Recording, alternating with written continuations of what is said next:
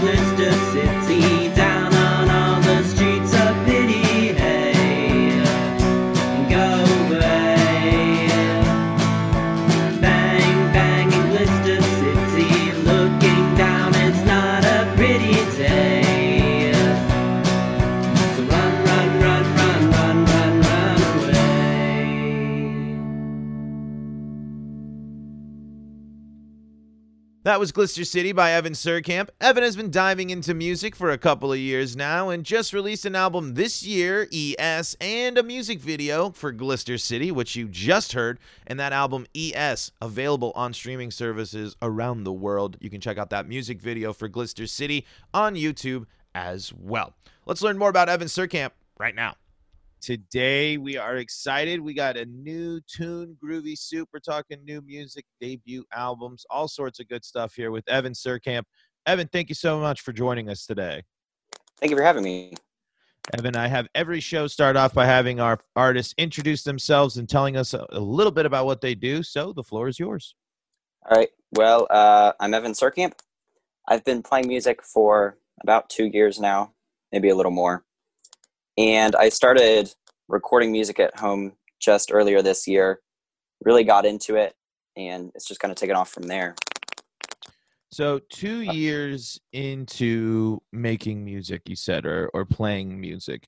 When do you get to the point where you're comfortable to start recording music? Is there something in particular that stuck out to you? Was it just like, I feel confident in my abilities that I'm going to put it out there?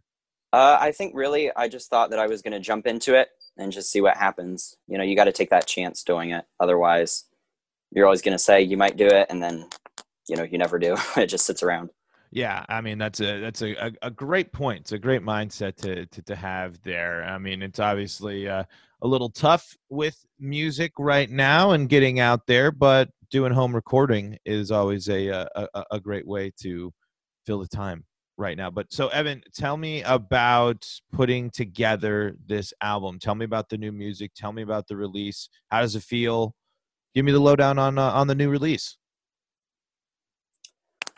Well, when I first started recording a lot of the songs that are on the album, I didn't originally think that they were going to be part of an album in the way that they are right now. I didn't think I was going to release it to major streaming platforms. I was just sort of doing it for myself. And I played some of the songs for a few people, and they really seemed to enjoy what I was doing.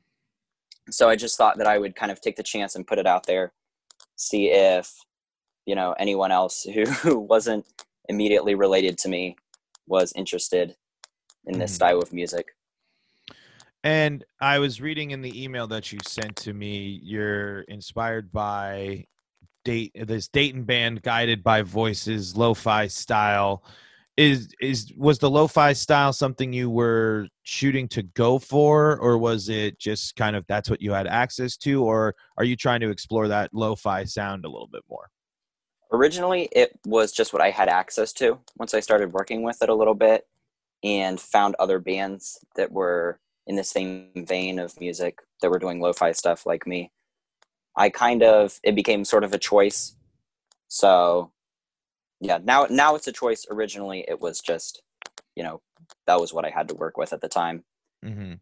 What is so appealing about the lo-fi sound? I love a good lo-fi sound as well. I think I like lo-fi a little bit more electronically than I do in terms of like lo-fi band performances. Not to say I don't like them, but that's just, I think, a little bit more my taste. What do you think it is about that lo-fi sound that appeals to the audience? Well, I think it's definitely a taste that, you kind of have to acquire over time of listening to music. And for me, why I like lo-fi so much is you can really put a lot more of yourself into the song that you're recording. You have a lot more control over it, it feels like. The artist really shines. You really get that emotion in there that they might be trying to convey. It's interesting. I think the idea of lo-fi and the popularity of lo-fi, it interests me because I think for so long we grew up, or at least when I was growing up, watching productions, music, TV, movies. There was always the illusion of what truly went on behind the scenes of things, and it had to be done so well. Everything was to be executed, so well. It had to be the crisp, best, most perfect, perfect flow, all that stuff.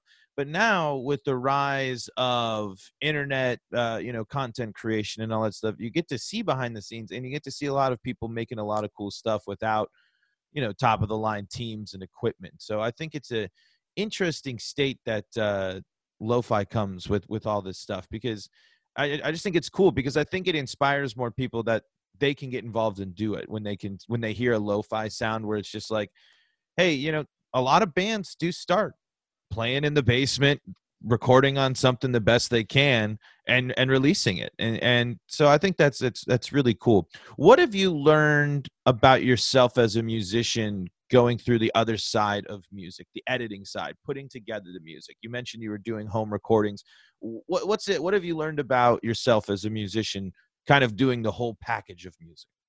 Well, I think one of the first things I learned is I thought I was a control freak when I first started doing music, and now I realize that I'm not as much of a control freak as I thought I was.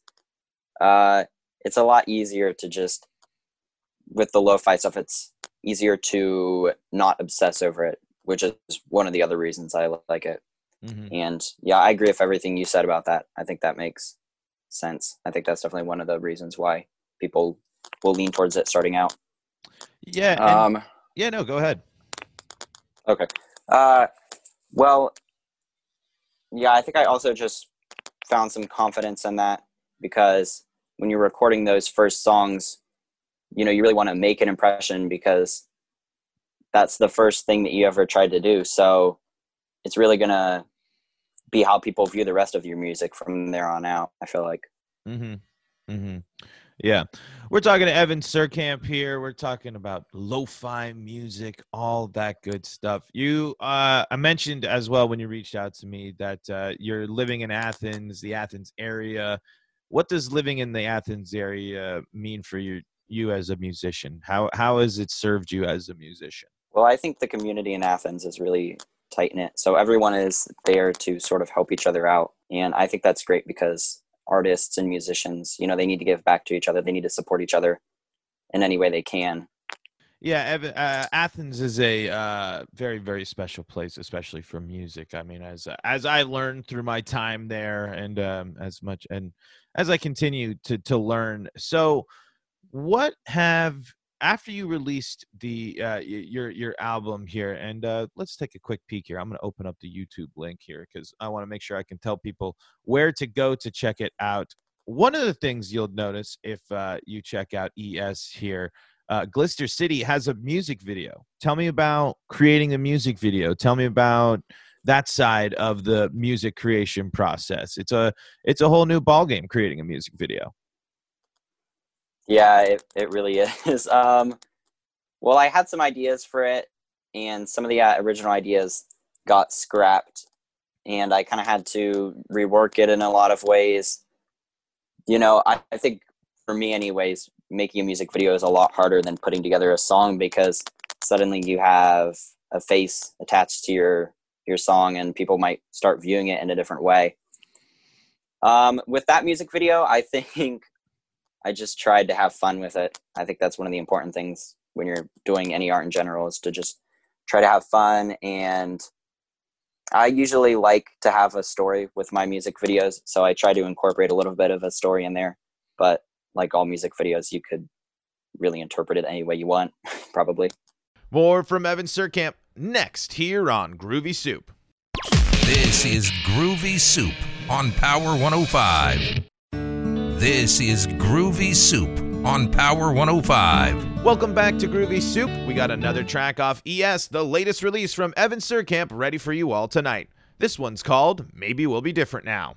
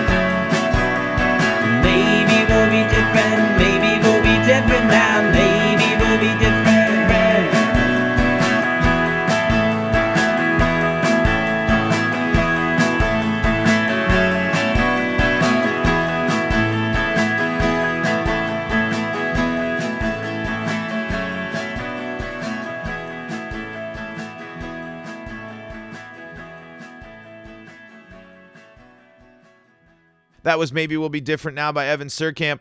Let's dive back into the conversation with Evan right now.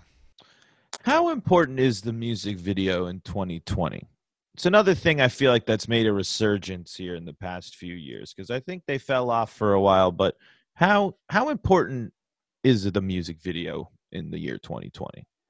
Well, for me, I don't know if I can't really speak for everyone else, but I think it's probably important right now, for me at least, because, right now we can really only be connected to the fullest extent virtually.